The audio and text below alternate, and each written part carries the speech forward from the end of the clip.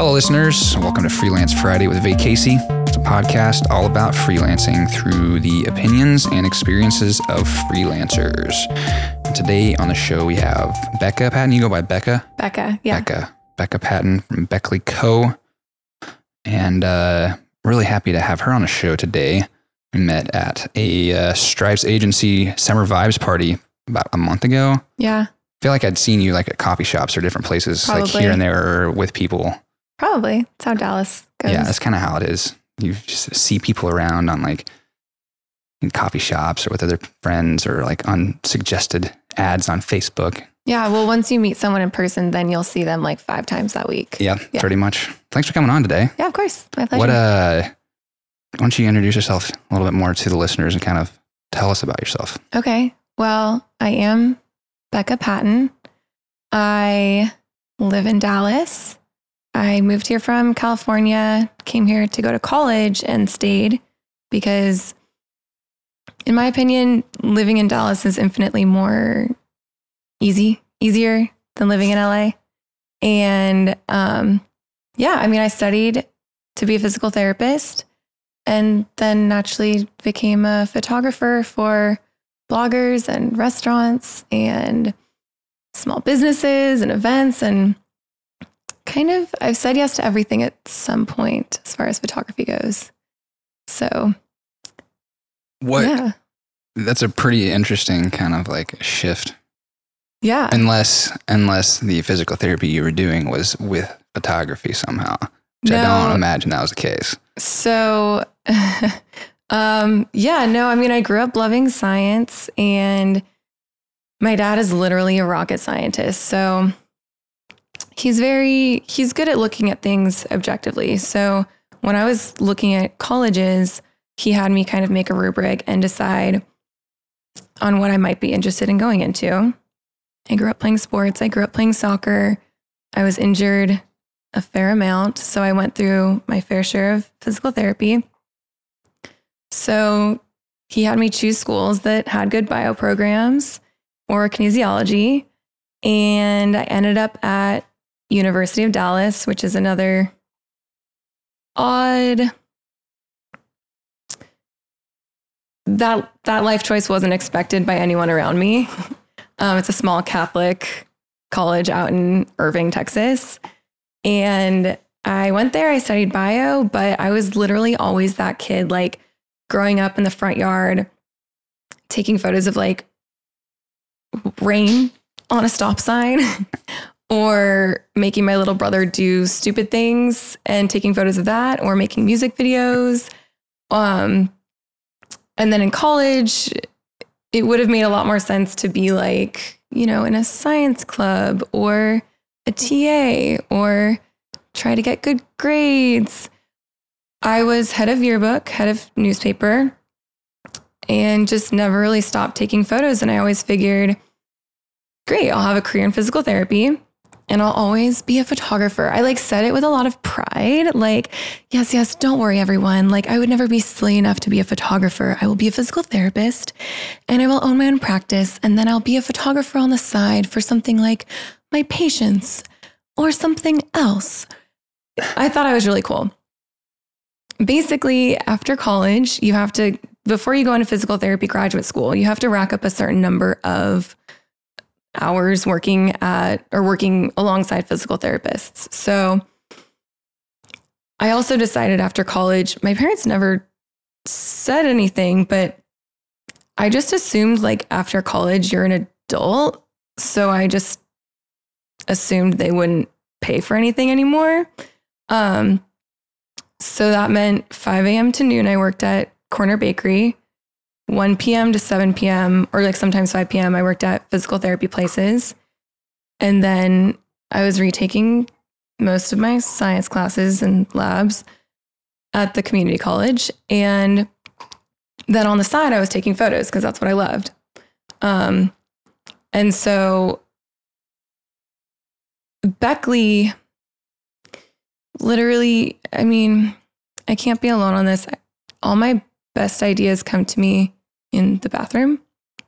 So senior year of college, I just was going to now have Beckley be my hobby photography company. So I had the whole vision, everything set up.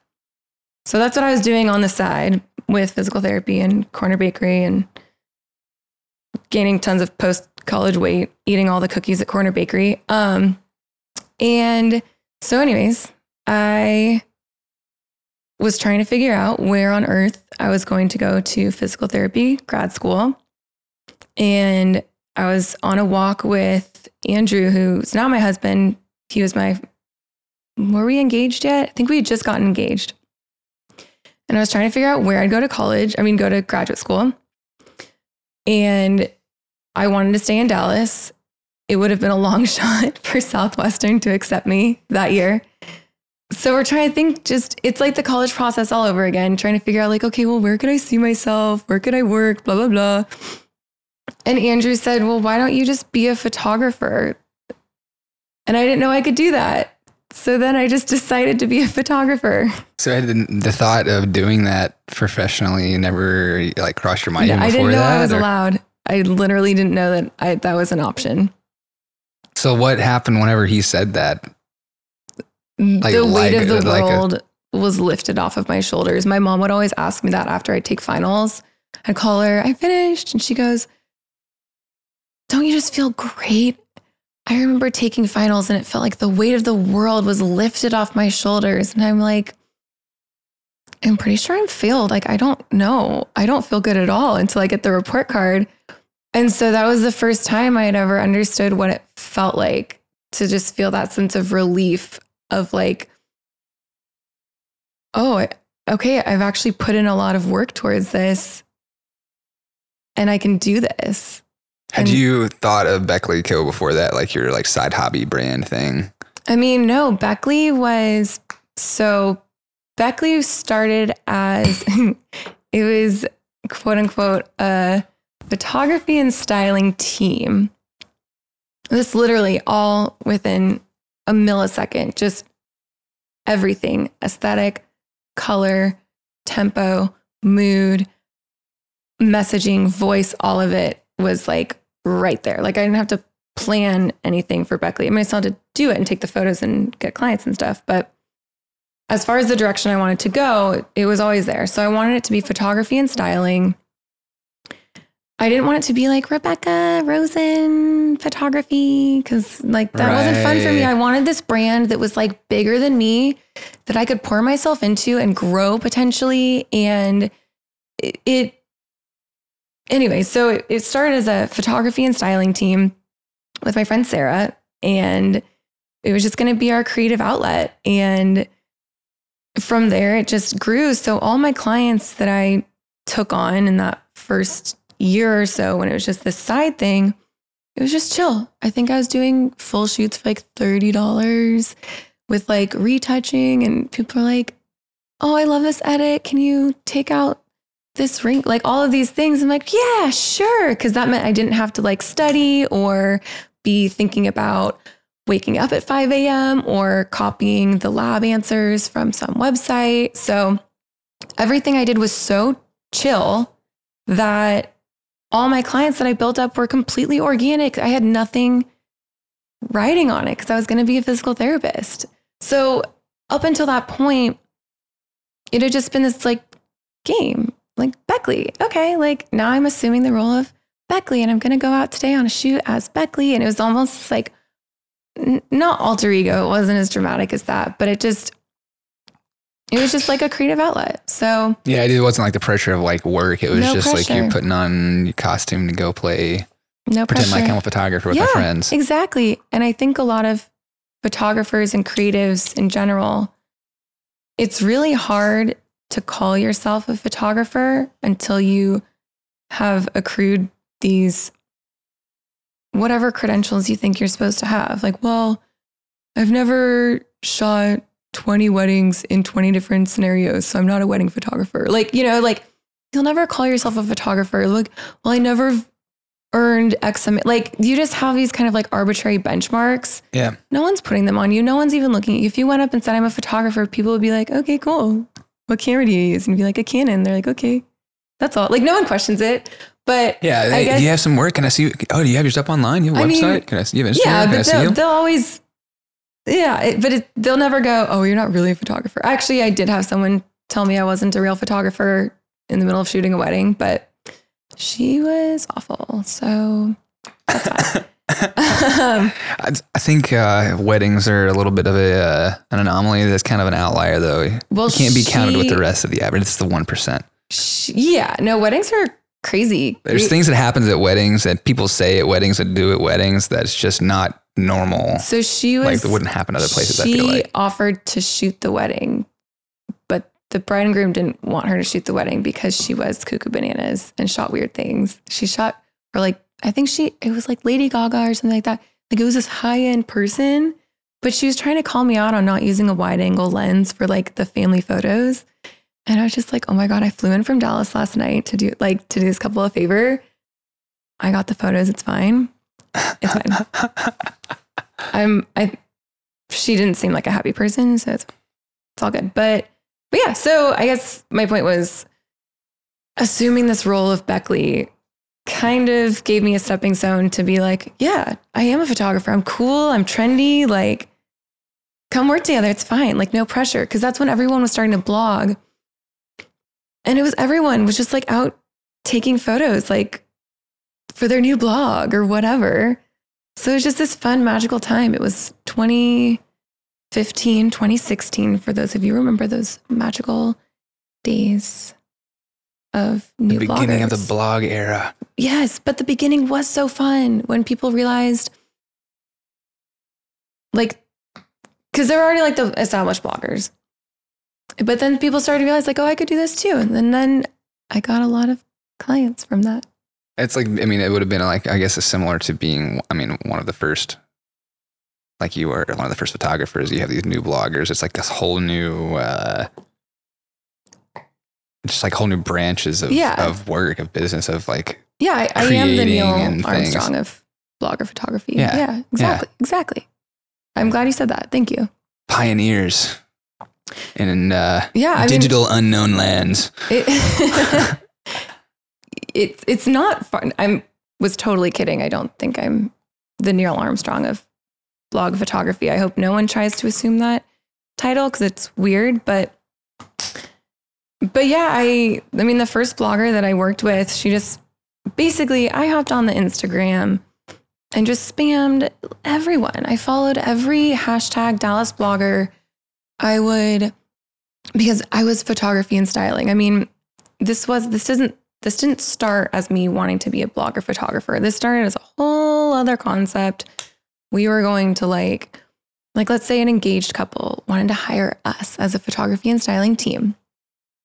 And we would go, because this was, again, 2015. Pinterest was alive and well.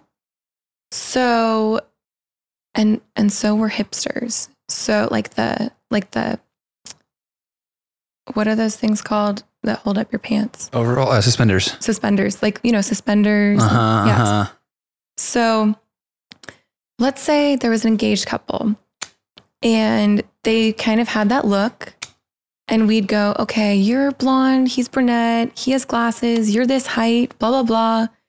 You wear this, he'll wear this, we'll shoot here, and kind of like curate this mini style shoot for these couples, or whatever, if you own a business. Like, basically that was the service I planned on. So y'all were doing the styling for styled shoots initially, more or less. Did we ever actually do it? Maybe a couple times. That was a plan. That was the initial plan. Okay. That was the initial business model. Okay. And I had all of these survey templates to send out to clients and find your style. And I was working with a great stylist. We kind of bumped into each other at, it's called 1 Million Cups. It's kind of like a mini Shark Tank scenario. I've heard of it. Yeah. It's an interesting place. There's a cool crowd that has gone through and will keep going through. So her name's Alex Cohen, and she was great. And she's still a stylist, but it got to the point where I was like, I'm doing so many blogger shoots. It wasn't fair to say I had a stylist on the blogger shoot because the blogger picked their own outfit, you know? Right. And so it just kind of started veering in this other direction. So she's been doing like amazing things. And I started shooting more and more with bloggers. But yeah, the first person that reached out was just like, oh, you're from California? I am too. Do you want to shoot for my blog? And I was like, weird. Okay, sure. And so we just like went out and shot, I think in Bishop Arts District. And yeah, that's just kind of went from there. It literally just went from there. I mean, at that point you said, were you still doing like the corner bakery job and physical therapy stuff? What all were you doing work wise at that point? So I got out of corner bakery because I moved from Irving to Lower Greenville. So that was kind of a choice that was made like for me. I had another job lined up. So quit corner bakery. I had a good run. I was employee of the month, the 2 months I was there. I'm like very proud of that. And then I started working at another physical therapy place, which I still bump into people from that were my old patients. So I was a tech. So like, if you've ever been in physical therapy, you have your therapist, but then you have the person that's basically like running drills or like fetching you an ice pack or doing like an ice massage on your foot or something like that. Yeah, all the random little things. So that was me. So I would put like the e-stim on all these people's like lower backs and stretching people and timing people and pushing people when I knew that I was like, dude, you're so young and capable right now. Do not half-ass this. Like you need to get better. So anyways, I still run into patients and it's hard for me to like place them because that's how Dallas is you see people all the time. Oh my gosh, everywhere. But I'm like, did I work with you? Did I go to school with you? Like it's such a weird thing to try to place a patient. So anyways, after I got married, I quit and then that physical therapy place hired me to like do their holiday party. Like they were so nice and encouraging because that's exactly what it's for, is to figure out if it's for you. That's why you have to do those hours. Yeah. And so it's totally fine to be like, nope, I'm going to try this for now. And then my friend actually ended up opening her own physical therapy place. So while I was still kind of getting off the ground, I helped her open her own physical therapy place. So it really worked out that like I was able to work the front desk for her and I already knew all of the stuff. And then I was able to like have the rest of my hours to shoot and edit it and build Beckley. So it was a very easy part-time job to ease me into full-time What was Beckley. from the time that you started working with her and kind of putting a little bit more into Beckley, and whenever you quit doing that and just did Beckley full time, like what's that timeline look like? Much more quickly than I anticipated. I think my husband and I figured a year on like little to no income on my part. I think I don't really remember, but I think it was like 3 or 4 months in, I was kind of ramping up. And I think it was, because I remember at one point someone canceled, and I think this was like the first year of me doing it. Someone canceled and I was like, shoot, I really need a cancellation policy because she was one of maybe 2 or 3 shoots that I had that week. And I remember saying, you know, it doesn't apply right now, but I'm sure in the future, I'm going to be booked up to the point that someone else would have wanted that slot. But it seemed so, I felt crazy for saying it. I was like, no, I know this sounds crazy, but maybe I'll get there. And yeah, so at least within 4 years, I've gotten there. But yeah, let's say about a year going like full time. Okay. Yeah. And you've been at it 14 years now total, you're saying? So Beckley. You said 2015 it was originally when you started, right? Something like that. The last day of my job at that physical therapy place where I was like, I'm going to pursue this. I think it was like October 10th or something like that. Okay. 2015. Okay. So we're like right at 4 years, just over 4 years though. Yeah. That's cool. Yeah. I left that job and I went and picked up my dog. I adopted a dog that day. Yes. Yeah. For those of you who don't know, I love puppies. I've got a couple of them. If I could be any animal, I would be a dog. I would be my dog because he's super cool. I would be my dogs. That'd be kind of cool. Be two dogs somehow. I don't know. It'd be weird. I think if you're talking about being a dog, you can be two dogs also. Yeah. Because because you can't be a dog. So I guess let's really go there, right? Yeah. Okay. I like that. Yeah. Okay. So how did you start pricing stuff out? How did you, whenever you first started out, you said that you would do a shoot for $30. Like, where are you getting numbers from, and how did that kind of evolve over the years? That number was suggested to me by the client. She was like, I did a shoot for $30. I'm like, okay, cool. All right. Sounds good. Sounds like that person was a pro. I'll do that too. Oh man. Pricing is super, who can say? It's kind of like I go around like, does that feel right? Like if I raise a price for, let's say like an engagement session, because they kind of, you don't want to rush it. You want it to be nice. You want it to be a whole experience. But also, I don't have a lot of time to do them a lot. So, there's like an art to, I think that there's some rule. Like, I know that there's like an 80-20 rule about how much effort you give people, but there's also a rule about like, you don't want, if everyone is able to pay your quote, then you need to raise your prices. Yep. Yeah. So it's just been that, because like I'll get to points where I just realize like I'm swamped, and then I raise my prices. And that's usually from people telling me like, Becca, this is kind of stupid. You should raise your prices. So it's just like, however I feel. So you never had any like calculation or anything? What would I calculate? I would look at the way I've kind of approached it is doing calculating cost of doing business. So if my website costs me $200 a year to do hosting, and I have to replace a camera every 2 years, and that's $3,000, that would be $1,500 a year. So now I'm at $1,700 a year. So then it would be like, okay, we'll say that's my cost. 1,700 divided by 12. That's my monthly cost. If we go by and then kind of start breaking it down to go like, okay, this is what I need to make a day to be able to like pay for base to like cover my cost of living. Yeah. Of like whatever, to know that like, that's the like base that I need to go off of. Yeah.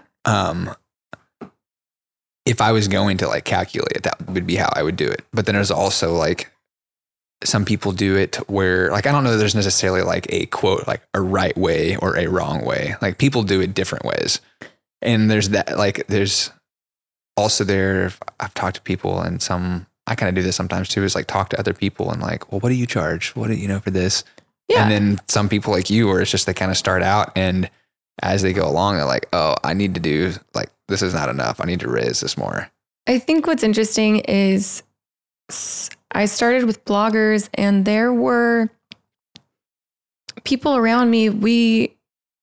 They were kind of like, I'll feel bad if I'm forgetting someone, but there was a group of maybe 5 of us that were doing similar business models. We kind of fell into this niche of blogger photographer.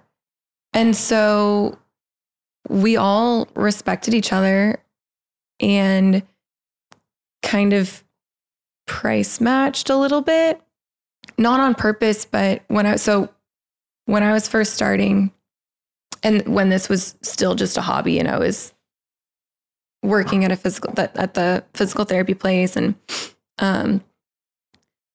I knew that my plate was already full, and so I would take on, a couple clients here and there. So and this really wasn't strategic. This really was me just being genuine. I reached out to these handful of people that they were already real photographers. Like, here I am. They're probably like, okay, cool. But I emailed these handful of people and I said, hey, I'm Becca. I'm studying to be a physical therapist, but I've been shooting with bloggers. I have a lot on my plate. And so I just wanted to introduce myself and let you know that if I have any overflow, I'll be sending them to you. And I never actually had any overflow because I wasn't that cool, but they were kind enough to reciprocate. So it really was this completely genuine outreach, but it was kind of a right place, right time, because one of those girls had just gotten this full-time corporate job. And so she so awesomely sent me so many clients. Hey, Stephanie, I was shooting with Stephanie and she recommended that I get in touch with you. Can you shoot for my blog? And I'm like, yeah, sure. So that's pretty awesome. Yeah. So that was also nice. So we all, after that, some people have prices posted. I used to have mine posted, but everyone was doing I don't want to speak for everyone, but $100 making up like 4 outfits was pretty normal. But now that bloggers are, they have way bigger campaigns, and I'm privy to how much some of these campaigns pay and where these photos might end up despite the companies not owning the copyright. Right. And so I think that's when pricing gets a lot more subjective, is also demand and there's also things I don't want to price myself out of. There's things that I will compromise on if it's a project that I really like. Uh-huh. And I also, if I were to look at my costs and how much my life costs, I've just never been able to do that. And like, then what? How do I justify going, okay, well, this is what I need to survive. I'd prefer to make like 8 times more than that. Like to me, I'd rather not break it down that way. Okay. I'd rather just hustle and work my ass off and like let the chips fall where they may. I just don't think about it too much. I like it. That's all. It seems to be working pretty well for you. So far it's worked. And I'm kind of a people pleaser, but I like what I do. So I'll figure it out. What, you mentioned something about copyright and photos being used different places, whatever, a little bit. Can you go into that a little bit more? Sounds like maybe you had some experiences with that. Sure. So for those of you that don't know, digital photos are free for anyone, anywhere. You can just take them and use them however you want.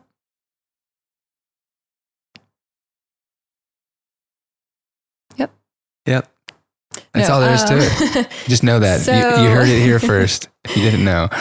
Breaking Someone's going to take just this clip and be like, hey, you ever heard of this podcast one time? This podcast is not legally binding, by the way.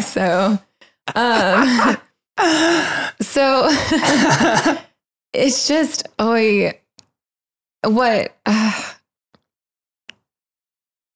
don't even know where to start. It's so simple. If a blogger pays me to take photos for their blog, then I own the copyright and the blogger can put the photos on their blog and associated social media, i.e. Instagram, Twitter, Pinterest, Tumblr, whatever, newsletters. They can't pass them off to the company that they're doing the post for. That doesn't make any sense. The company didn't pay me. I didn't do the shoot for that company. They can't use that photo on their website. It's so silly to me, but it's such a big topic. And here I am. I mean, I'm so naive. I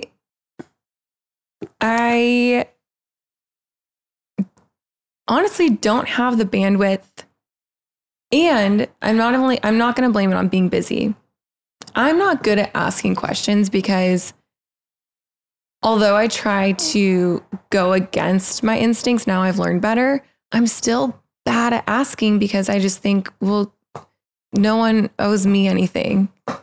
So I don't go out and ask for advice on stuff. So either way, it turns into me backtracking and going, oh shit, that company just stole my photo. And I have my brother who's this amazing business owner in Silicon Valley. So like he knows how to speak very directly.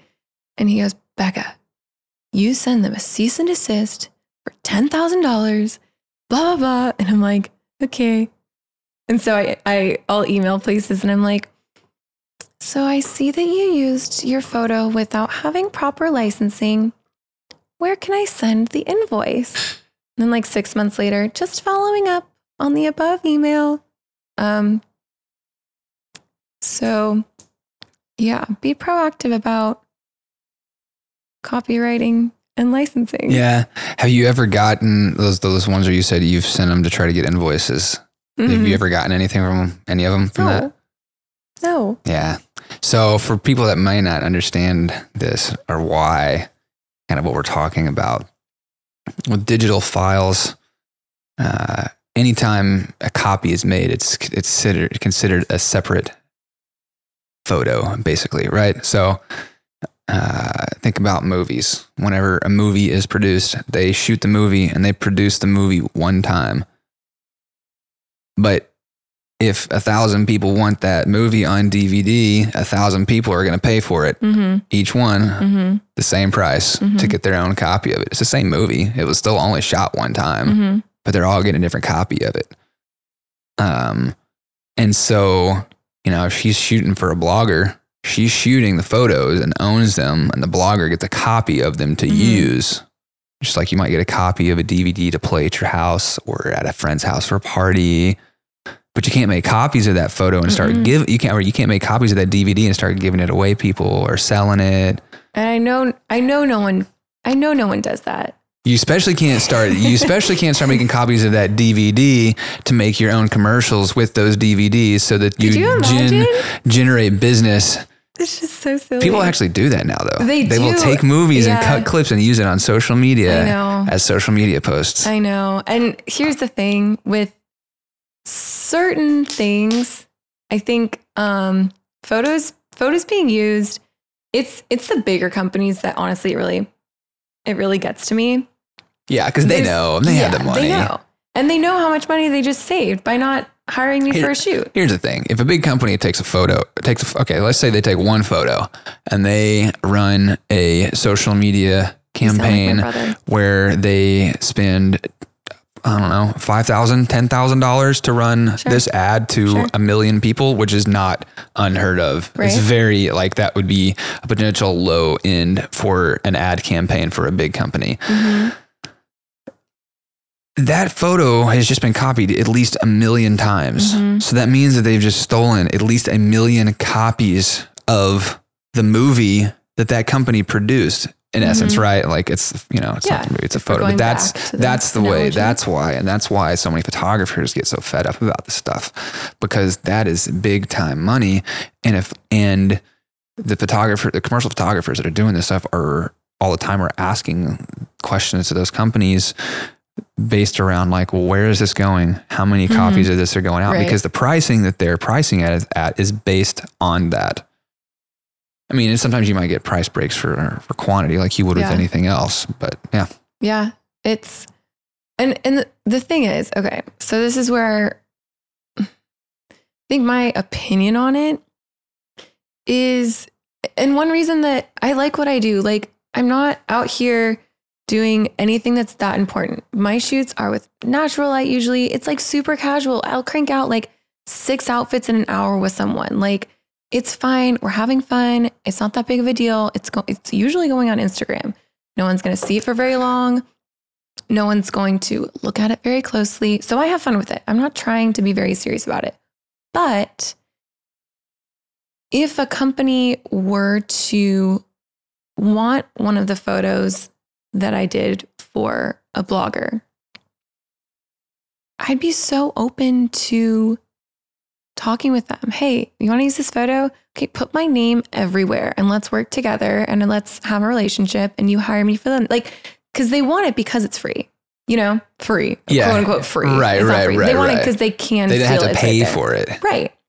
If I then said, okay, pay me $10,000, I'd go on to the next quote unquote free photo. So that's the thing is I'm kind of okay with playing their bullshit game, but I still want to be recognized. I just think there's ways to navigate it where you're not going around pricing it at this stupid price that, it took me literally 2 seconds to take. And I know they want it, but they also want it because they think it's kind of free. And so I wouldn't want to throw out like, yep, $20,000 when there could be an opportunity to get something out of it that's not money that could go. Listen, I'm just going to say this. Validation and credit go a long way with millennials sometimes. And for perpetuating my company later. That too, but I'm saying that like either way, like it's a jokey, name. Like funny thing, but that is a true statement. It's not my name. Honestly, people go, oh no, they should have credited you. And I'm like, it's not that. It's that they stole it. Yeah. If they had paid for it, I don't give a shit if they credit me. You're using it already. Like, that's not what I'm hung up on. Is that they did something wrong. They know they did something wrong. Mm-hmm. It's like, I could have bargained with you and figured something out. Like, yo, come be cool with me.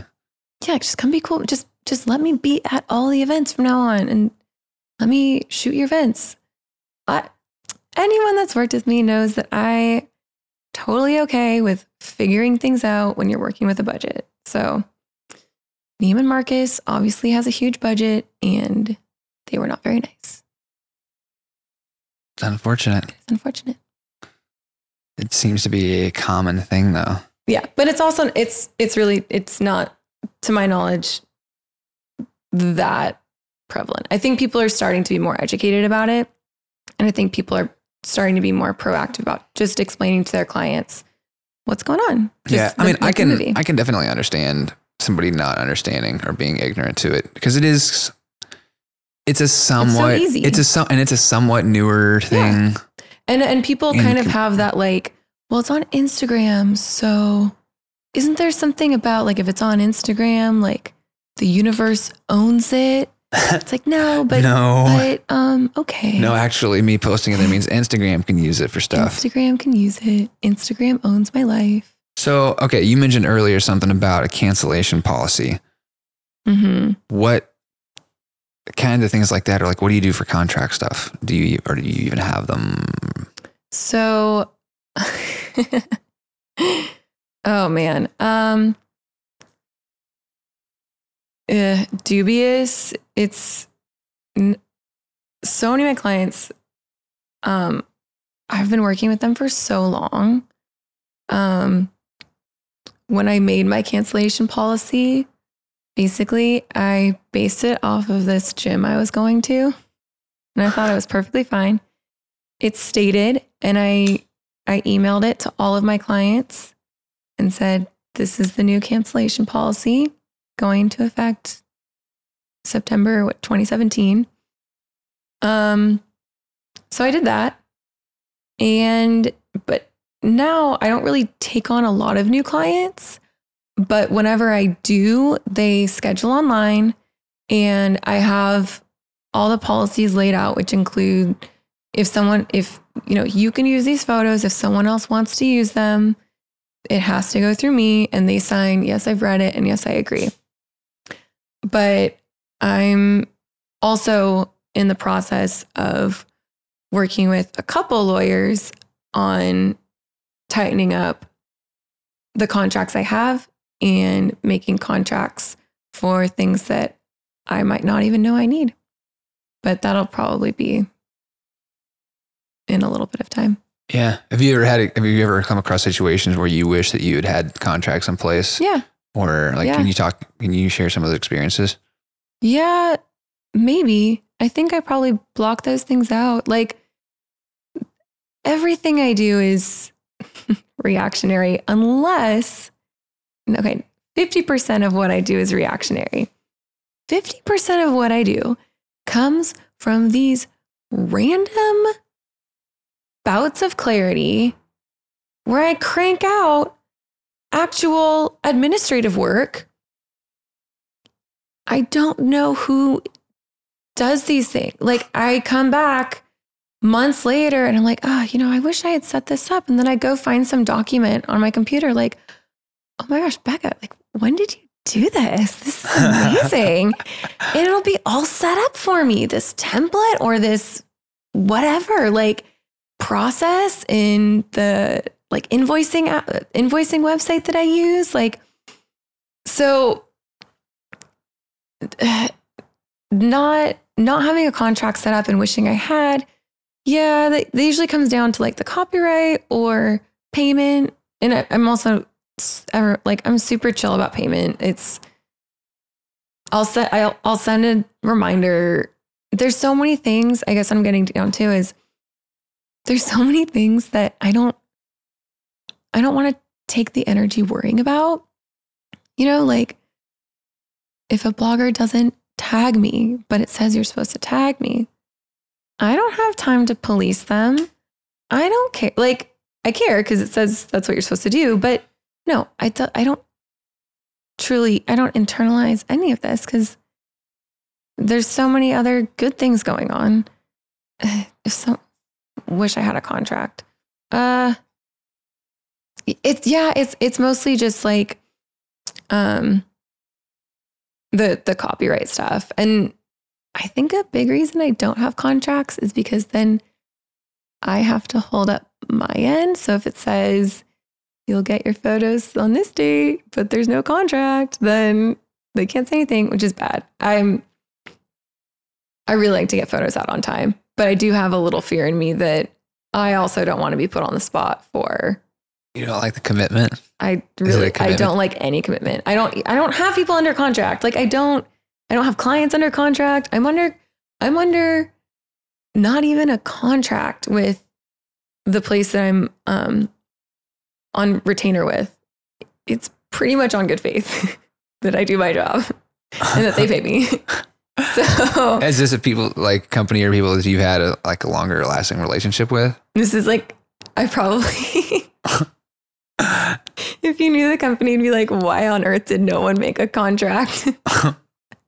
It's like a really big company, but, I freelanced with them for like 3 years and then they were like, you shoot with us so often.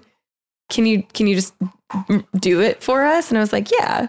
So I just send an invoice every month and I do the work every month and it's fine. But I've wanted to make a contract. I'm sure they have. And we just have stuff to do. We're busy. So I love it because it's so many people handle it so many different ways. And there would be other people that would be like, oh, dude, no way. I would never even, and like, I toe the line. It kind of just depends on the clients. Weddings, I have clients. I mean, I have contracts. Weddings, I definitely have contracts. Weddings are a different beast. That's like a... Yeah. No, I definitely have contracts for weddings. Make sure I get fed. Oh, yes. Make sure they can't sue me. Do you shoot a lot of weddings? No. Do you do anything like shooting wise other than like the blogger stuff or what all do you shoot? Before I answer that, can I have more Jameson Irish whiskey? Because this needs some whiskey. I'm just kidding. Let's go. But, so I shoot, thank you. I shoot with bloggers. I shoot with local businesses. So a lot of it is social media oriented, which, what else is there? But rather than like a website header or, something that's permanent, it's really social media oriented. So bloggers, local businesses, events, and that's like cool creative events and dinners and stuff like that. But also, I mean, I was doing like Teach for America, like Christmas parties, just there's a lot of different stuff that I just meet clients in so many different ways. And then it kind of segues into like, hey, like I'll get messages. Hey, I know you don't shoot engagements, but I'm like, no, of course I do everything. It's just, I can only show so much on Instagram or my website because, you need to give people like some clarity on why you exist. Right now I shoot for a bunch of restaurants and it's pretty much for social media, and like press releases and newsletters and stuff like that, email blasts. So, hotels in Dallas and families, engagements, weddings. I kind of put a stop on weddings just because I can't give people the attention I would want or even half of it.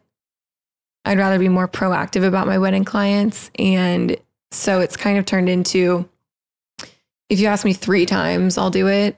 But it's because I've said no twice and I've been very clear, like I don't have time to, like, really, I'm probably going to show up. If you're asking me still, I've told you, then okay, you understand. Okay, cool. Yeah. This is interesting because this makes me think of, this reminds me oddly of when I used to wait tables. Because there's like a couple of different styles, maybe you would say. There is the like turn and burn at Chili's, where it's like get as many tables in and out as you can, because the more tables you get through, the more money you're making.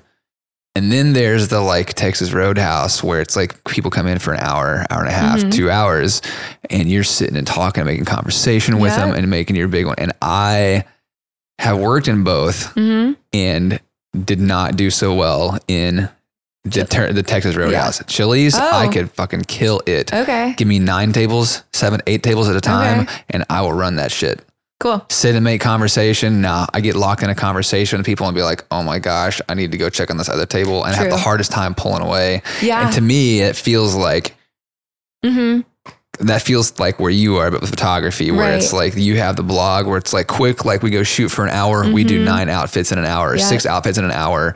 Whereas with the wedding, it's like you're saying, I just don't have the time to put in to really give what I would want to. Yeah. I've never thought about it that way. Yeah. It's really interesting. That's a really good point. And it's kind of, like it speaks to like our personalities too, where it's just like, I probably operate a little bit more efficiently when I'm busy and everything is a time crunch, rather than just self-regulating my schedule. Left to my own devices, who knows what I would do in a day? Like probably not much, but I like having a lot of things that I have to get done. And then I get them done because I have no choice. Is there any like tools or anything you use for organization? Are you organized? Is it all in your head? How do you manage things? I don't know. I do have a rule that, so we have a 2-bedroom apartment. So one of the bedrooms is my office. I have a big desk because I do spread out. And even just having a computer and a hard drive, like that's already a decent amount of space. And you have a notebook and your old cereal bowl and a candle and, you need room. So big desk. So my rule is that my office is not a place to just throw things to deal with it later. Because I'm not the neatest person in the world, but that's not really supposed to happen in the office. It's not a place to collect extra things. It's not an extra bedroom. So I keep the office pretty tidy. I make lists in Moleskine notebooks, which I think matters because they're just so perfect. Do you use Moleskine notebooks? I am like 99.9% digital. Okay. I used to. Okay.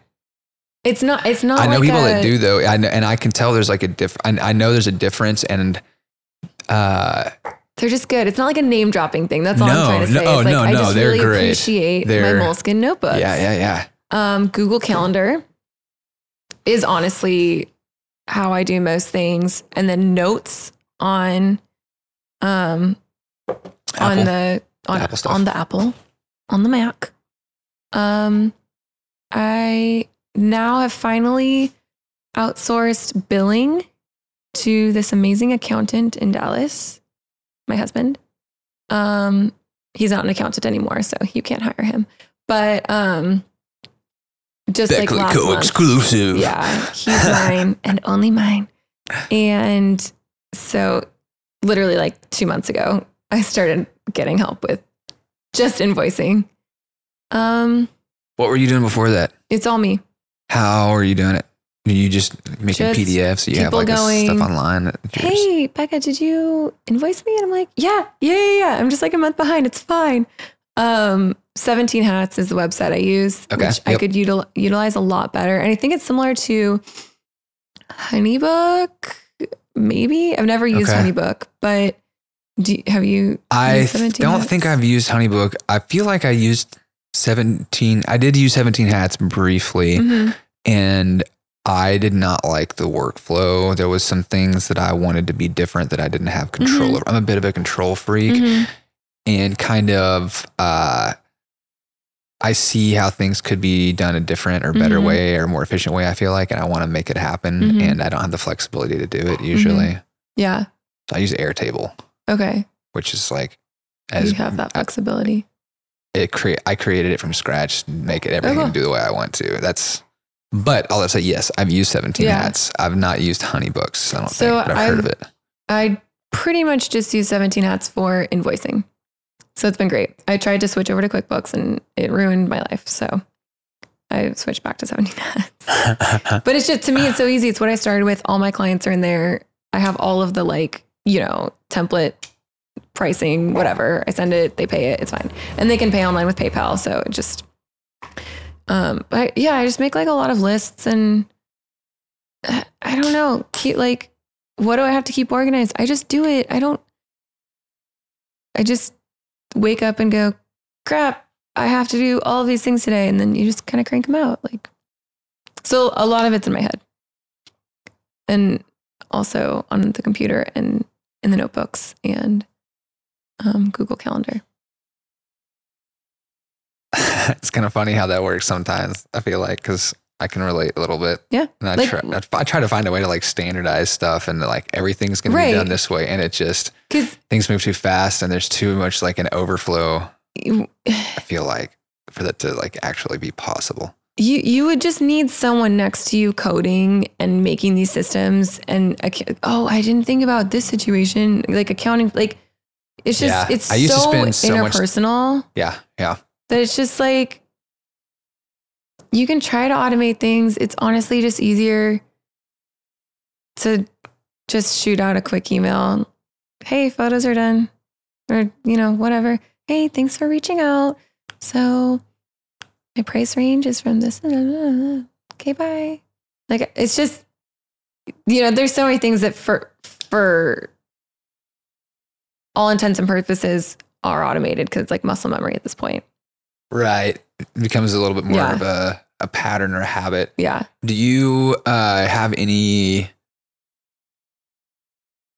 do you separate tasks out, or have certain days that you do certain types of things, or is it just kind of all over the place?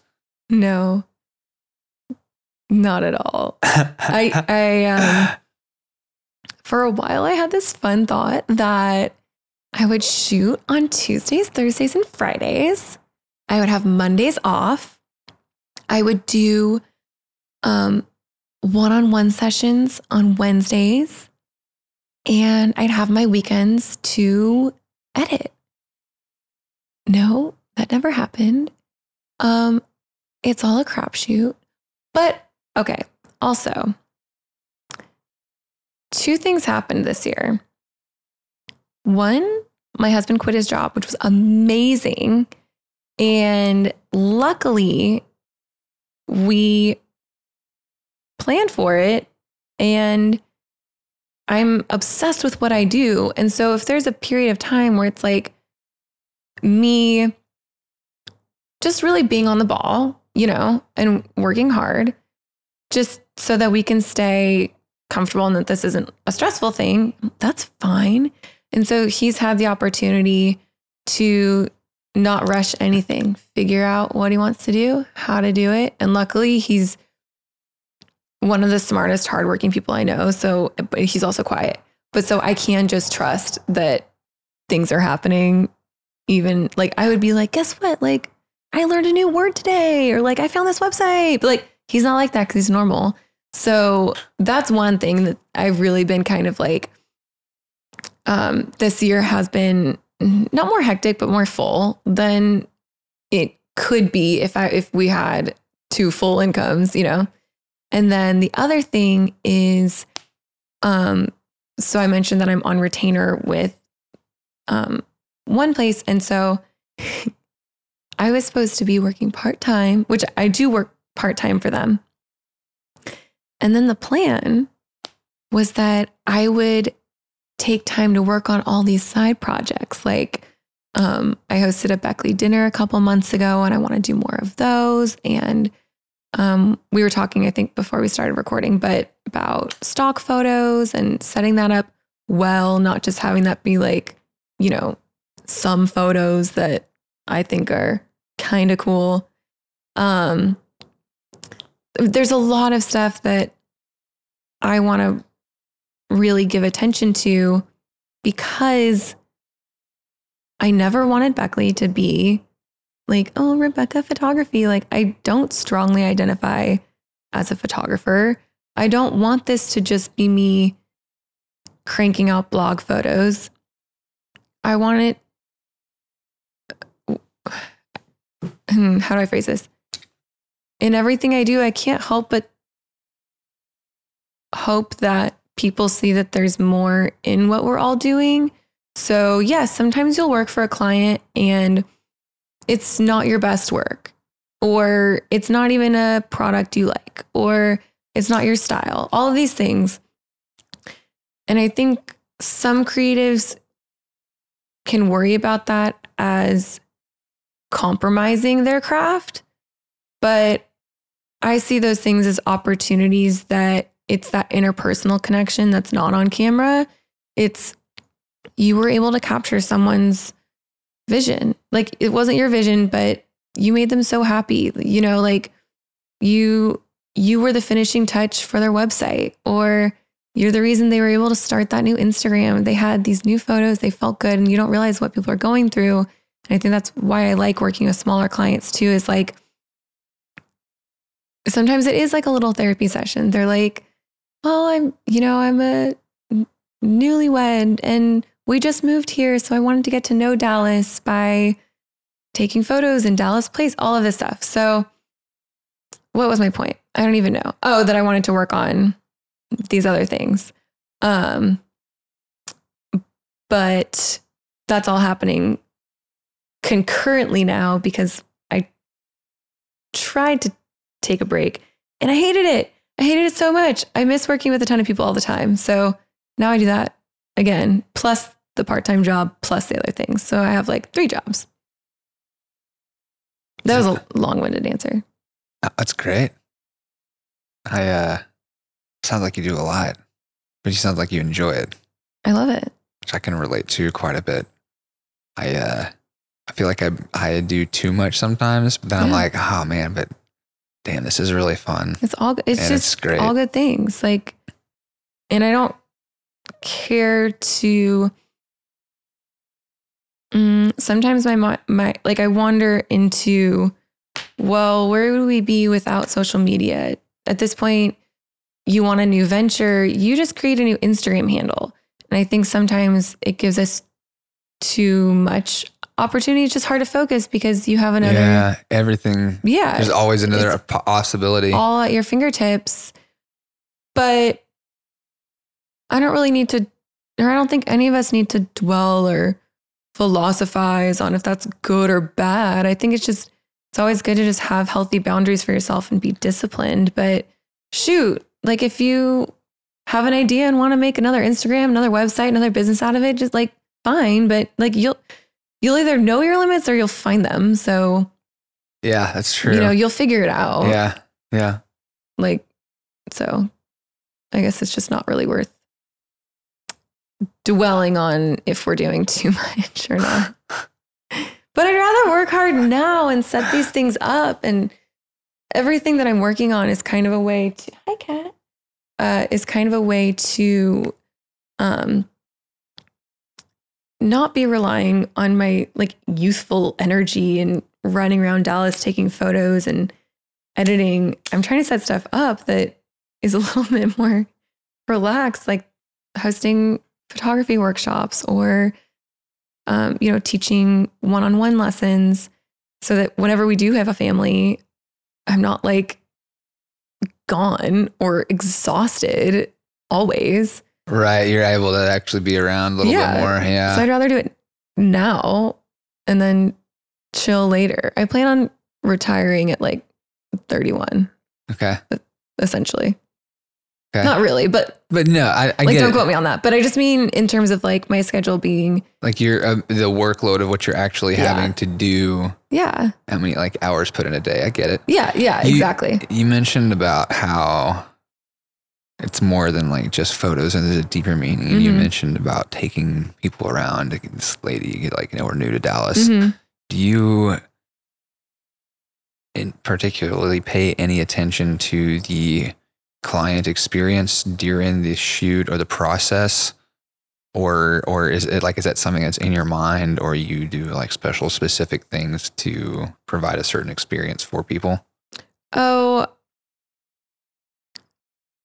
it is translated into the mission statement because in the past 4 years, I've hired people for different things. So there's things I've had to relay in our mission statement. That's part of it, making people feel like they've known you for forever. They're comfortable around you. But that's only because that's what comes naturally to me. And it's also what makes me feel like I'm hosting a professional situation. Is I want them to come in and feel like I will guide them through this. And honestly, a lot of it comes from when I was working in physical therapy clinics. Like I turn on the same, and it's not conscious. It's not me going like being fake or something like that. But I realize it's bedside manner. It's recognizing someone saying, let's photograph these jeans a certain way because when I just stand straight on, I look short. And instead of going, no, girl, you look great, just going, okay, I hear you.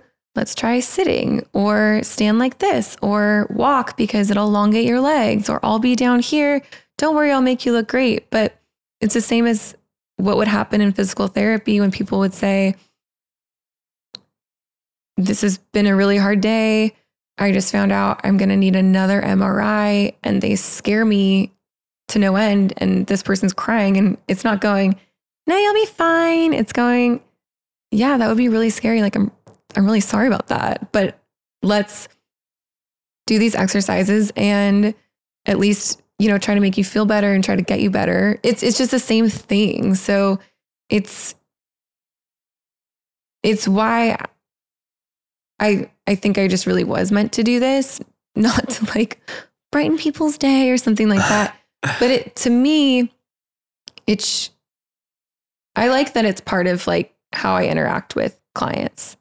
So I'm appreciative that those things it's kind of my comfort zone to be like that, is to be given an opportunity to kind of give people direction and take the lead a little bit. And I'm just lucky that that coincides with also taking photos and editing and being creative. That's cool. It's makes me think of a buddy of mine I was talking to recently because it's like you've taken this idea of therapy and you've applied it to this thing that you love, photography, whether consciously or not. You've like married the two together. And I think the same can be said for a lot of art forms, really any, probably. Yeah. Knows the singer-songwriter friend of mine recently who was talking about going to school to be a therapist. And I'm like, do you really want to do this, man? I'm like, I'm not saying don't do it. If you want to go to school, fucking do it. Right. But do you really want to? But do you really want to do this? Because you just told me that you used to do music full time, and we met because we're talking about trying to book college gigs doing music stuff. It really feels like you want to do music stuff. And I'm like, bro, you can be a therapist still. Yeah. Like you have this opportunity to speak into people's lives and to do this stuff. And I mean, I think it definitely, this kind of work can definitely in some ways get monotonous sometimes and be like the same thing over and over sometimes. And it is much more helpful and healthy to find deeper meaning in the work that we do. And I mean, it's just so beautiful the way that you put it, and the way that you like, it's cool to, it's like, it's been really interesting. Some of the conversations that I've gotten to have with people through the podcast that just like, I tend to get really emotional sometimes, like in my inside. And it's just and I just like, I don't know. I love people so much and seeing the like care in other people. Right. And so sometimes to just like see how that pours out of people, and like, you're one of those people, and there's been like a couple of other people, and I'm just like, oh my gosh, this is so amazing. But they've like found this thing, and that they're able to be a beacon of light somehow into people's lives through this thing. And it's just like, you can see how much you like love the things that you do and the way you talk about it. And it's cool. It's an amazing thing. Talk about it. I know. It's awesome. Yeah, it really is awesome. Cause like the way you're reiterating it is, I see it the other way. I mean, I'm from LA. Like I grew up in this wonderful neighborhood. I didn't have the most materialistic upbringing. I was actually really sheltered as a kid, like no PG-13 movie, like nothing. It was just very sheltered, very wholesome. Yet it was still LA. So I'm starting to gather that there still were things around in high school, et cetera, that formed me into, I don't know if it was insecure or truly judgmental or just realizing how amazing people could be, regardless of growing up in LA or not, I guess, just high achievers and great athletes, etc. So part of me was really judgmental for a long time, just assuming people were judging me or I was judging myself, made me assume everyone was judging everyone else and that was the norm. So I've been so thankful that when I shoot, and some people describe it so differently than how I would. I'm like, maybe I'm not a nice photographer or something, but some people describe it as they let the subject kind of present themselves to the camera or to the photographer.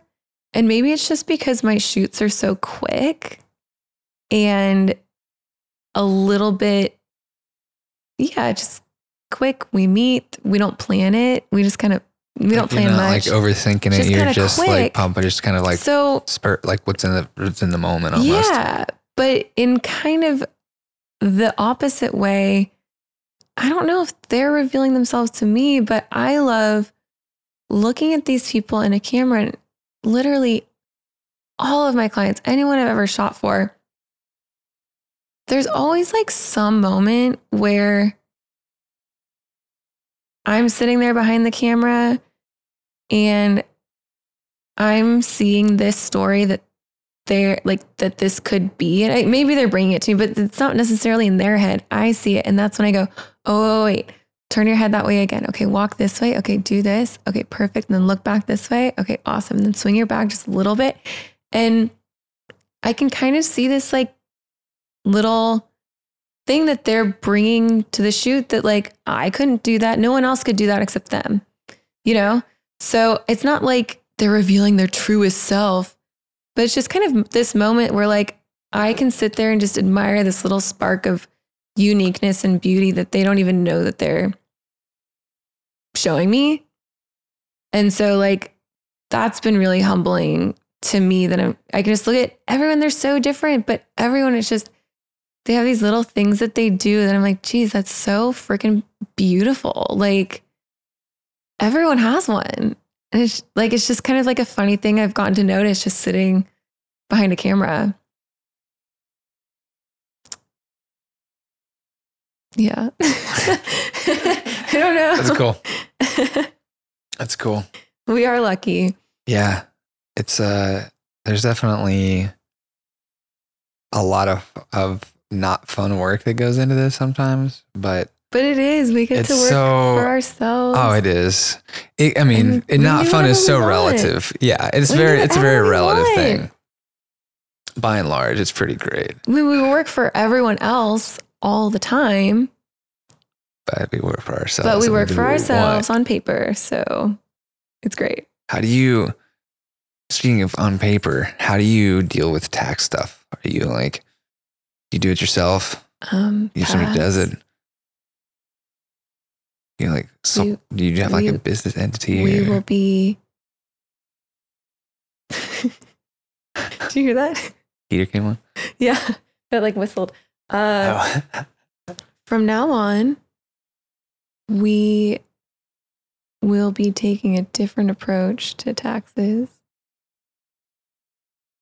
It had been in-house, and now it will be outsourced. I'm not the person to ask, but my books are kept impeccably well. I'm very organized in all my bookkeeping. And now we will be hiring someone else to do our taxes. So you said you were doing them yourself before? I was doing them, but they were in-house. Okay. Our family was doing them. What was that process like? I would hand the things to my husband and he would file them. And now we're going to be doing it. We're going to hire someone. Did y'all use like any like TurboTax service or anything like that? Yeah. Okay. Yeah. Because I've heard, there was somebody else the other day that was saying that they've been using it all the time. And they're like, oh yeah, I'm using it and I've never used it. So we're in the process of buying a house, which it's expensive. Yeah. A house is going to be pretty pricey. So October, we were doing this fun thing and we were like, we is my husband and me, where we were going to not spend money in October.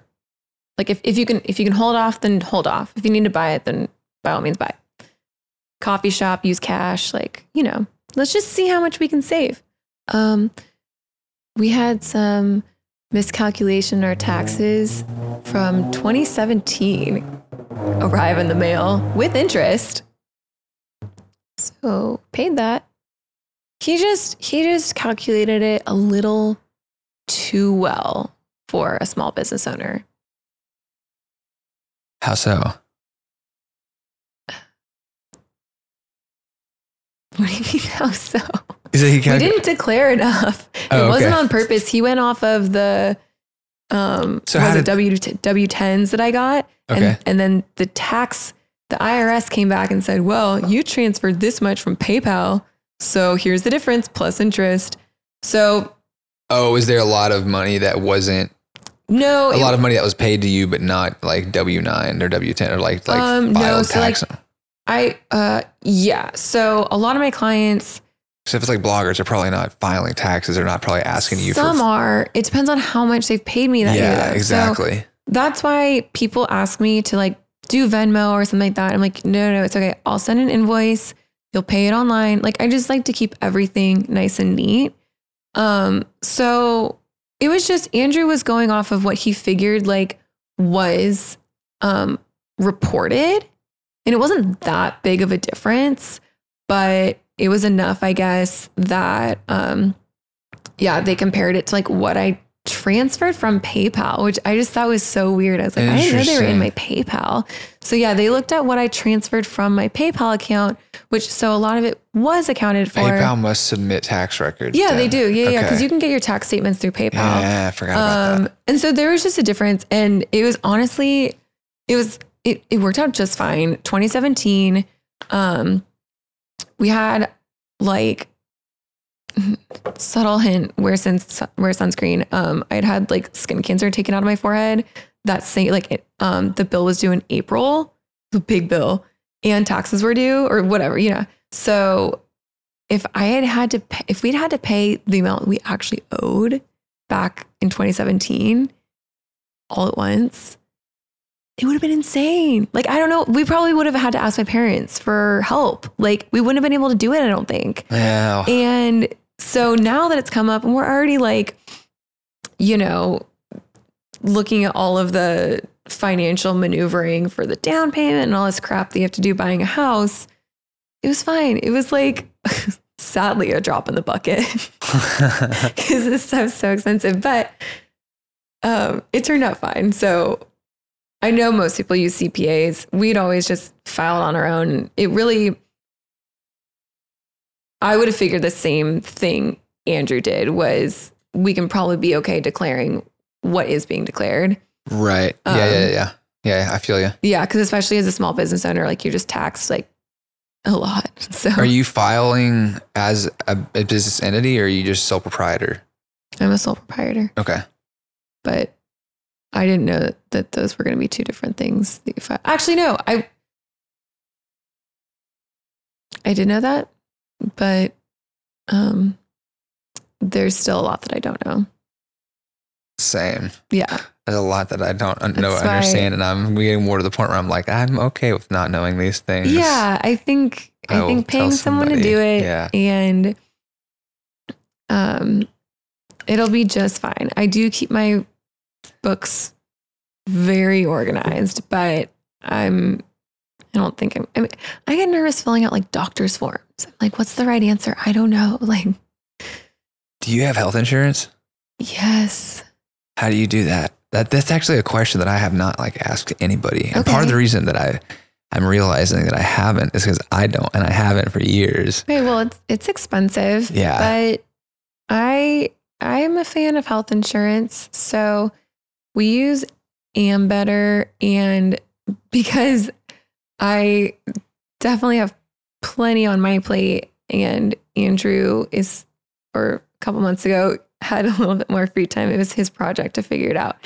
So apparently you can do like short-term health insurance, where there are these bigger companies that you can get like these short-term plans. We have Ambetter. I think that's what it's called. There's two names on the card. Ambetter. It's taken most places. Every place that I've gone to, switching from like United Healthcare to Ambetter, kept all my doctors, and it's been great as far as like copays and stuff. And this is super interesting. But yeah, we just pay, like, it's expensive, but we just found like a short-term healthcare and do it that way. Have you found it to be worth it to have it? I think. Well, like, have you ever considered going without it or tried going without it to see what the like difference would be? Oh, well, okay. So I would personally never go without it. There's just so many things that could happen. Like, you just never know. It's a gamble for sure. Yeah. And I think a lot of people, the spiel you would get was like, well, yeah, you know, if you're young and you're healthy, it's up to you if you get it or not. But how many young, healthy, like, just stuff happens. So I always, it's my preference to have it if I have a choice. It has worked out. So like one prescription that I get, it wasn't covered with United Health Insurance or United Healthcare. So I was paying a lot of money to get it, but it's covered under this one. So it actually has kind of come out even with what I was paying per month and what I'm paying per month now. But there's other places that, paying cash is totally fine. So I said October, we were trying to like not spend more money than we had to. I got stuck that like IRS, hey, you owe us a lot of money. And I'm like, okay, fine. Then I got another medical bill from a biopsy that I had on my forehead just to make sure I didn't have more skin cancer. So this was back in September or something, February. It was a while ago. And I get this bill with a cover letter saying, we're so sorry. United Healthcare has been so backed up. We only just got notified that this is the amount that you still owe. Give us a call if you have any questions. And I was like, what? I don't even remember what this was for. So I called them. It's not the kind of delivery you want to forget about. It's not the package you want to forget about. Ooh, what did I get? I forget what I ordered. I was like, what did I even do? So I did call, and the lady was so nice. And then she goes, I somehow mentioned, well, we switched health insurance. So blah, blah, blah. And she goes, oh, so you're not with UHC anymore? And I'm like, no. And she goes, oh, so the bill was for like $250 or something. So she's like, yeah, since you didn't meet your deductible, you have to pay the whole thing because of your contract with UHC. And then she found out I wasn't with them anymore. And she goes, oh, well, you don't owe them anything anymore. So I just paid cash, which was $50, and it was done. So there's plenty of times when paying cash is just fine. Yeah, I've done it for years, and I mean, I try to be more preventative and just like take care of myself. Yeah. But I mean, even when I've had to go get like surgery done, had to have a hernia surgery done a couple years ago, I found a place that would do that cheap for cash, and it worked out great. No way. Yeah. But that's like, so the like surgery I had for skin cancer, that was $4,000. Like that was with health insurance. I had to pay $4,000. I think it was $3,000 cash. See, it's so stupid.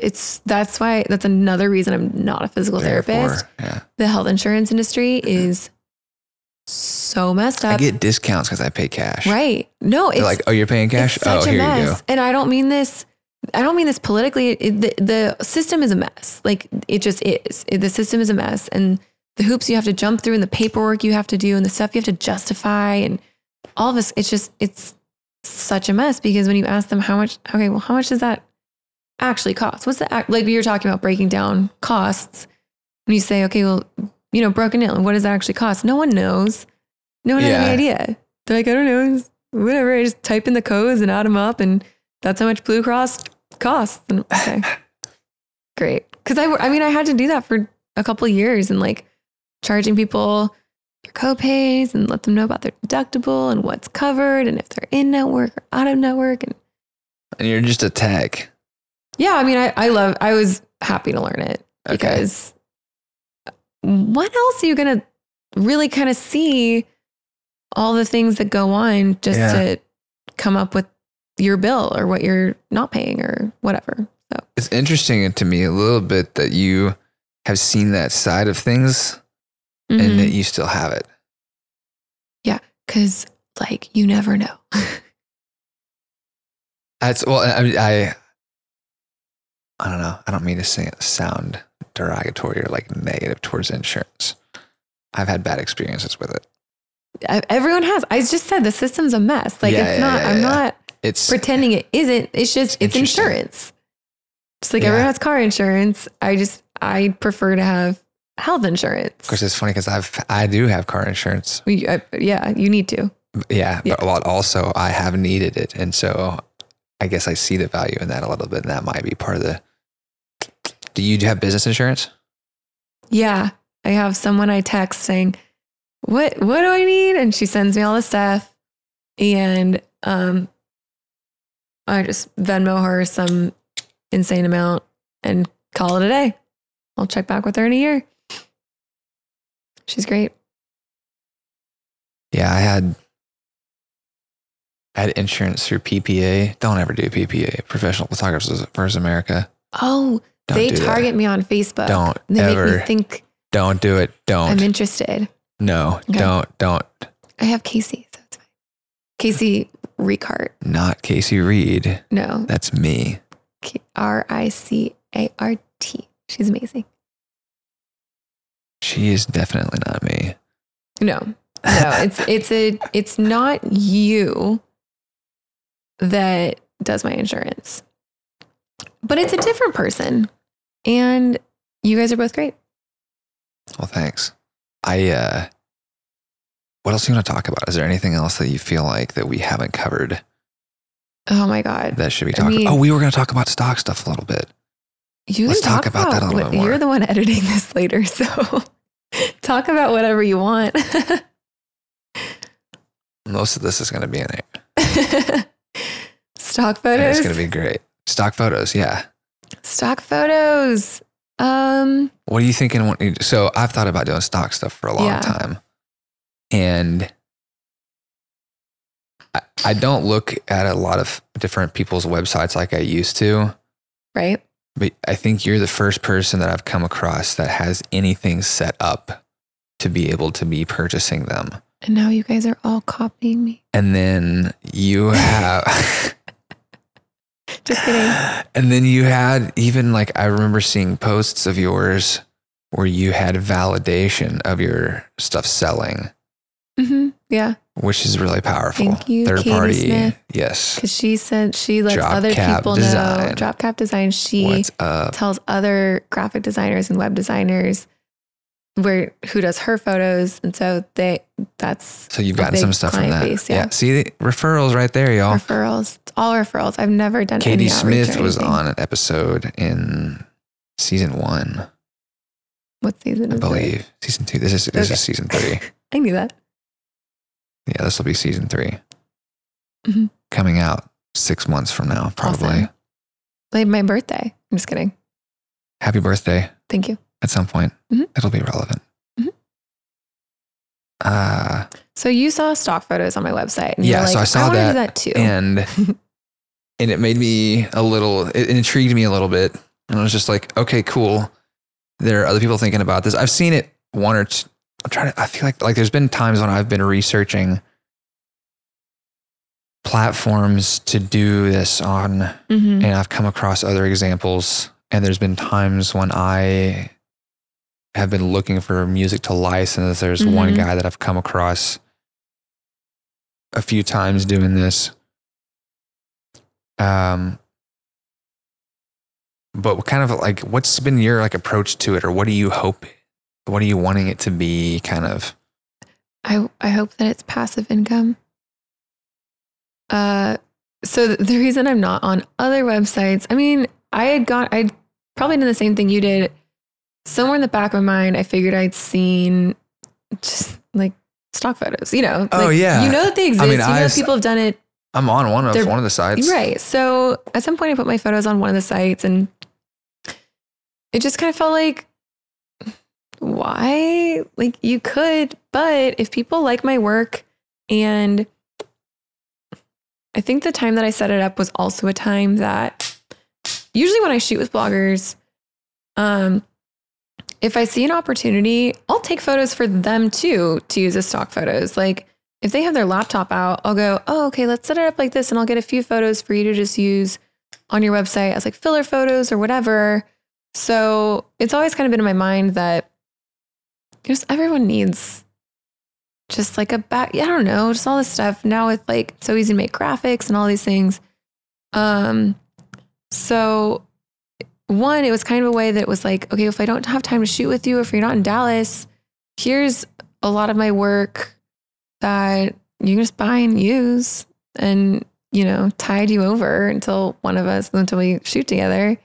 And it was like, yeah, if you know me and you like my work, then here are my stock. Just, go straight to me. Like, why would I wait for people to kind of happen upon my photos? I mean, it's kind of like trying to get printed photos in a store that sells printed photos. Yeah. Or to just open your own studio that has your prints for sale. Exactly. No, that's exactly it. So I'm not because I definitely run through both of those in my head. Right.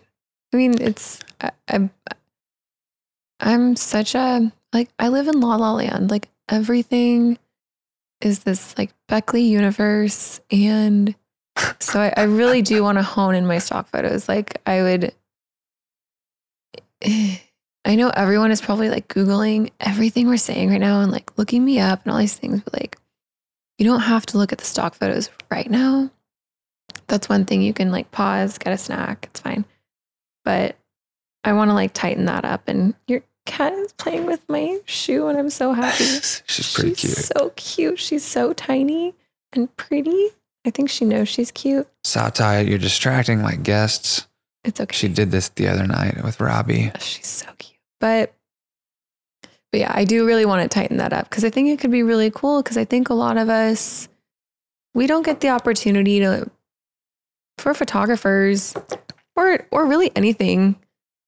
You don't have time to just kind of do your own thing that often and go back to the reason you started, which was just, it's fun to have an outlet for just doing your own creative thing again and having somewhere to share that isn't like kind of the drop of the bucket that's Instagram. Yeah. You know, it's a little bit more poignant.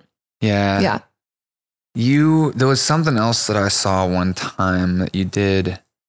I think it was on your story where you showed like before and after of a photo or you like showed the edits and I was like, this is really dope or something. And you're like, are you fucking with me right now? Are you really? And I was like, no, I'm serious. It's so sick. But yeah. And I think I had a really convoluted answer to that too, which was like, I know I'm not the first one to do this, but like, I didn't do it because I saw someone else do it. Basically, I had an unedited photo on one story.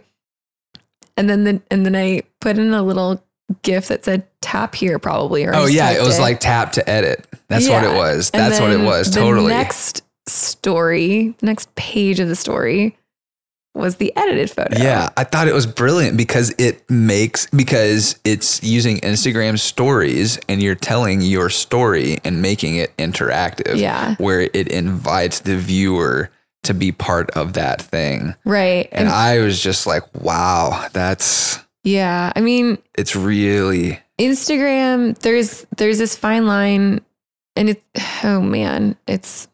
so much. You can't, so I work with so many bloggers and there's actually a lot that I admire about them. The blogging industry as a whole, you can critique that all you want, but it's these individuals choosing to do things a certain way, monetizing things in a certain way, sharing their voice in a certain way, you know, as a whole, there's, you know, plenty of commentary around that, but, in general, I think just something to keep in mind is like having the attitude of like, you're choosing to be there for people. And if people follow you, that's great because they want to hear your story. You can't be asking so much of your followers that they're now there for you. You know, like you're out here, you have a point of view, you have a good sense of style, or you do some cool thing, you garden, you cook, whatever. But now it's turned into this game of like engagement where it's like, what do you guys think? Blah, blah, blah.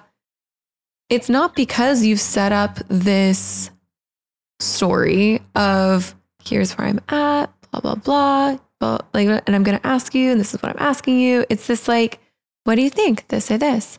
What photo do you guys like better? 1, 2, or 3? Blah, blah, blah. You know, it's like some of it's needy. And I'm not saying that in a judgy way, but like in kind of a way that's like, we all need to be conscious of like, are we needy of our followers or are we there for our followers? Like, are we posting stuff that's true to us that we want to share? And so that when people respond, it's not a relationship. It's not like, oh, thank God you responded because I need my engagement to go up because the algorithm needs to be good for me so that more brands think that I'm doing well so that brands pay me more, you know? Yeah. So it's just like being conscious of the fact that you are sharing a narrative in some way and not just like throwing things out and going like, you guys, please, I need you to like my photo. I understand why people do it. I promise I'm not trying to be down on people that do that because I get it. But it's just kind of like... Yeah, there's definitely, I mean, it's validation in a different way. And so we all kind of, on some level, we all want that. We all want it. It's like a drug. Some of us have more of the discipline to fight it than others. Yeah, but it's also... or the will. Maybe not the discipline, the will, or the, I don't know. Sure, but you... If people aren't... So, for example, the tap to edit, that wasn't, and I'm not saying this was like this amazing thing that I posted, but using that as an example, that wasn't making people go out of their way, pull time out of their day to go answer, what do you guys want to see from me? Or, hey, like I've been wearing the same jeans for the past 7 months. What are your favorite jeans? Like, that's not really helping them. But you could also phrase it like, sometimes it is because people also want to be heard. That's now their platform to be heard. It's a lot. I just hope that people stay true to themselves. And it's like, if you're going to tell a story, tell your story. Don't just do these one-offs of like, and I'm also wearing this trendy thing. And I got this free trip to this place. And now I'm wearing this trendy thing and I got new eyelashes. Like there's no story. It's just like, okay, cool. Like it's like a highlight reel. You're charmed. I don't mind it being a highlight reel. It should be a highlight reel. Just make a story out of it. Just make it interesting. Yeah. I don't want to see a lot of crap. Some crap. If it's like, hey, you know what? This is why I haven't been able to log on for a week. This happened. And it's like, word. Or if it's just like, hey, I've been thinking these things. I'm going to be real for a second. But no, I don't want to get too intimate with everyone online. You can get intimate with people in person. We don't all need to be like I pour my soul out every day, but I'm working on it. No, not really. But sometimes I get kind of deep, but that's just because I'll have like a thought that I actually want to share on the topic. Yeah. Like it's not, there's just, it's past etiquette. It's realizing like the same way you have to be deliberate in what you take in, like music and people and places and food and all of these things, it affects you. But also how you share, I think is important too. And like, if you're just letting all these people in to some part of, they don't need to know everything. They don't know you. They don't need to know everything. Yeah. I think is what it boils down to. Yeah. They like, no one's earned that. Like they don't like have boundaries with yourself. Yeah. Have boundaries. Yeah. Is there anything else that, like speaking more specifically to kind of like freelancers, I guess, people maybe, is there anything else that you feel like people need to know that we haven't hit on? Oh man. We've talked about a lot. Yeah. I think like physically going to places and meeting people face to face is both a good summary and good point to make. Like most of my clients are because I've physically been somewhere and have met people and then it cascades from there. Obviously people do find me online, but so many relationships were formed like I met you in person. Like, right. It wasn't like a reach out through an email. Your Instagram and I think you should come on my, like that would have been fine too, but there's a lot to be said for leaving your house, interacting and being honest about like what you do and what you want in life, because people do want to help and they do want to see other people be successful if they're good people. But even if you want to do something digital, there's no replacing seeing and understanding people and things in person. Yeah. I like it. Yeah. It's very true. Yeah. Thanks so much for coming on. Thanks for It's having been me. a great conversation. Great. I like how we were talking about beforehand, and I mentioned how, it's been interesting doing these. I think I've probably done like 20 or 30 Mm-hmm. of these interviews now. And, you have different conversations with people, and sometimes it flows better than others. And I was like, I have a feeling that this is going to go like really well. Awesome. Yeah. I mean, I can talk. It's been good. Yeah, I me can just too. go, I can. go. Yeah, there's a few friends of mine that every time we ever work together and talk, it's just like never ending. Yeah. And it's great. It's This great. is fun. Yeah. So where all can people find you and work online? On Instagram at Beckley Co. Not because of the street in Dallas, but it's spelled the same. And that's pretty much where I reside online. I have a website that's beckleyphoto.com that will be under construction until 2020. Cool. And my Twitter is Beckley Photo.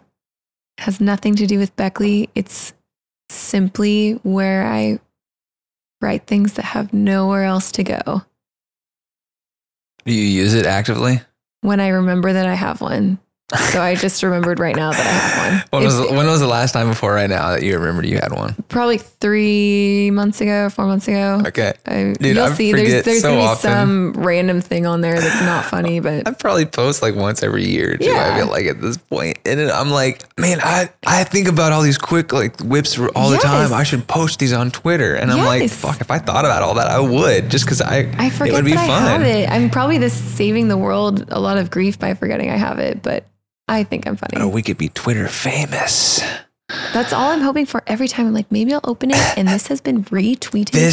This one's gonna go viral. I mean, they could. You never know. Awesome. Well, thanks so much for coming on. Thanks. Yeah, I appreciate it. It's been fun. Yep. Thanks, listeners, for tuning in.